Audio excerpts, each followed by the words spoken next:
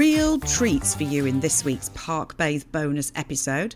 You may recall I interviewed Sage from Go Jauntily, the walking app. Well, it's probably not so surprising that they have a walking trail for Crystal Palace Park, so kids, and their big kids, can enjoy the dinosaurs. We do get a lot of feedback as well from our users saying, I've lived in this, for example, the same as your forest bathing, I've lived in this area for so long. Oh, and I never even knew that this park, this green space existed. Yeah, it's great news, like to get community feedback for both of us, whether it's they've seen a park completely different or they found just a completely new space to explore. Yeah, it's those secrets. I think we love finding a secret, don't we? Yes. Something very childlike and playful about that. And actually, I'd like to ask you, have you got a favourite walk? Are you allowed to have one favourite?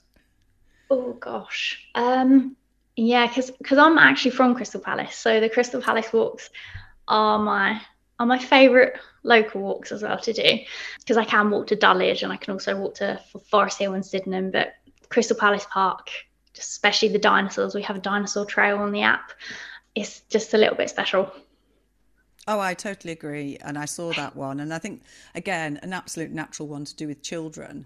But it's fun. What's really nice, and I interviewed the dinosaur group, and one of the things they've seen is, kids come along and dinosaurs are cool. But actually it's the dads and the granddads standing with the kids who go, I quite like dinosaurs, actually.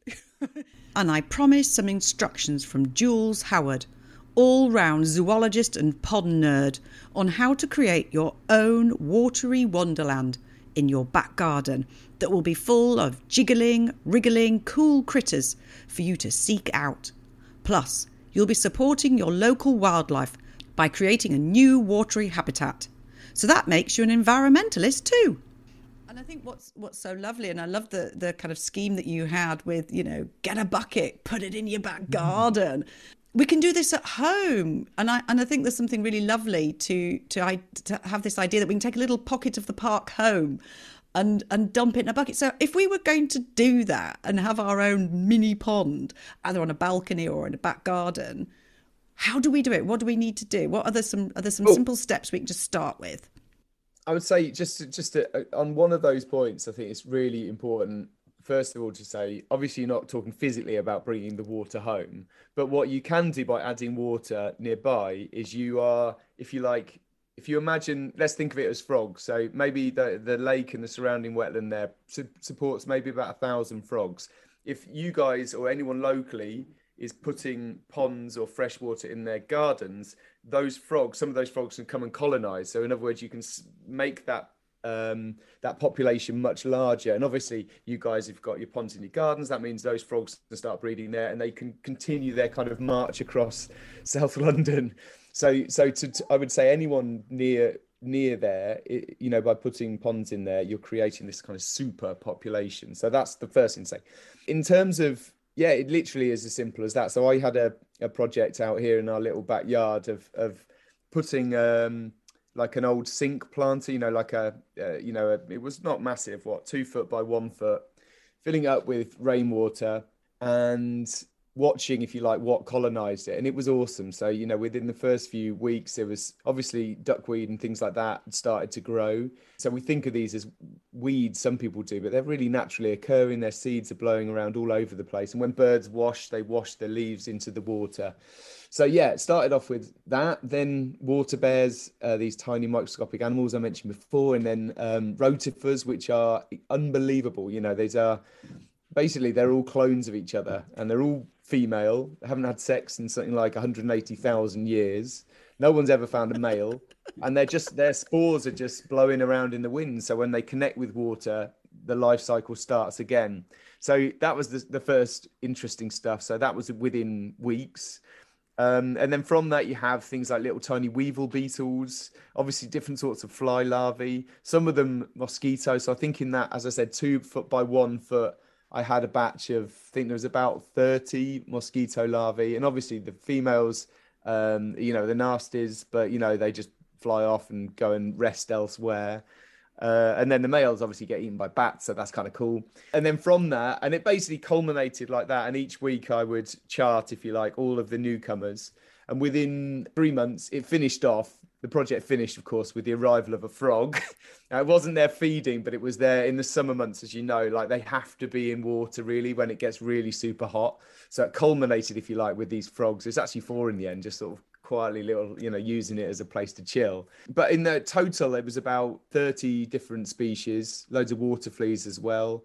And it was, to me anyway, that was a really wonderful example of how life is out there and it's waiting to colonize somewhere new. So, even if it could be that there's animals out there waiting to colonize a wildflower bed, or it could be a pond, the animals are kind of there. It's up to us to give them an opportunity, a kind of new landing pad, I suppose.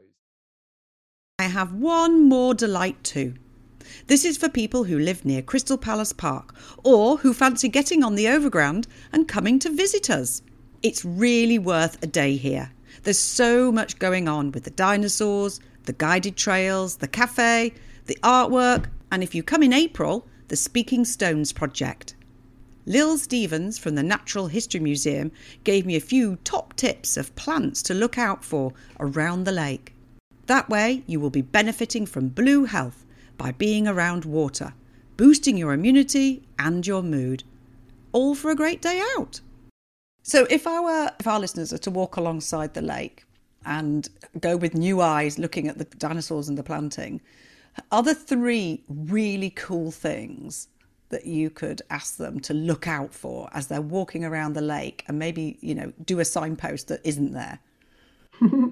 So I'd have to start with the ferns.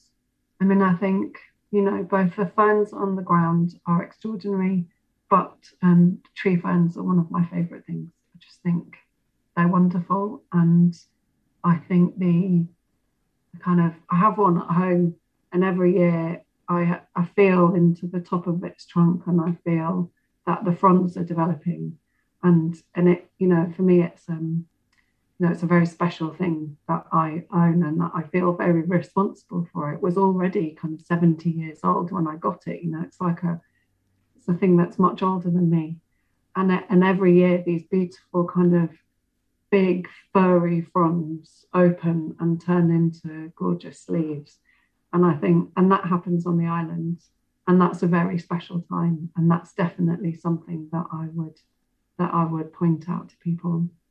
I think there's another really interesting plant called Pseudopanax on the island, which it looks like broken umbrellas, and I think they're from Chile, and their leaves are kind of dark and brown, and it looks like a very dead thing. But actually, it's not at all a dead thing. It's a very, very interesting architectural plant.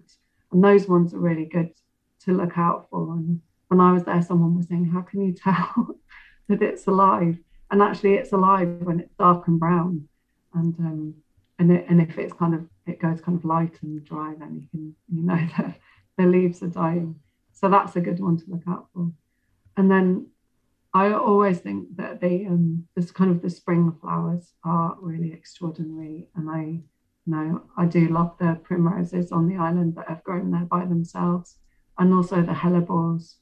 And I think, if you can kind of peer around and find those ones, and the marsh marigolds that come out down in the water, and that would take you through, I think, from the Jurassic or the Triassic through to the Cretaceous in quite a nice way. If you do come and visit the park, let us know. And if you make a bucket in your garden, send us a picture. We love hearing from you on social media. And share this bonus with anyone who might like it. See you next time for our episode on conservation.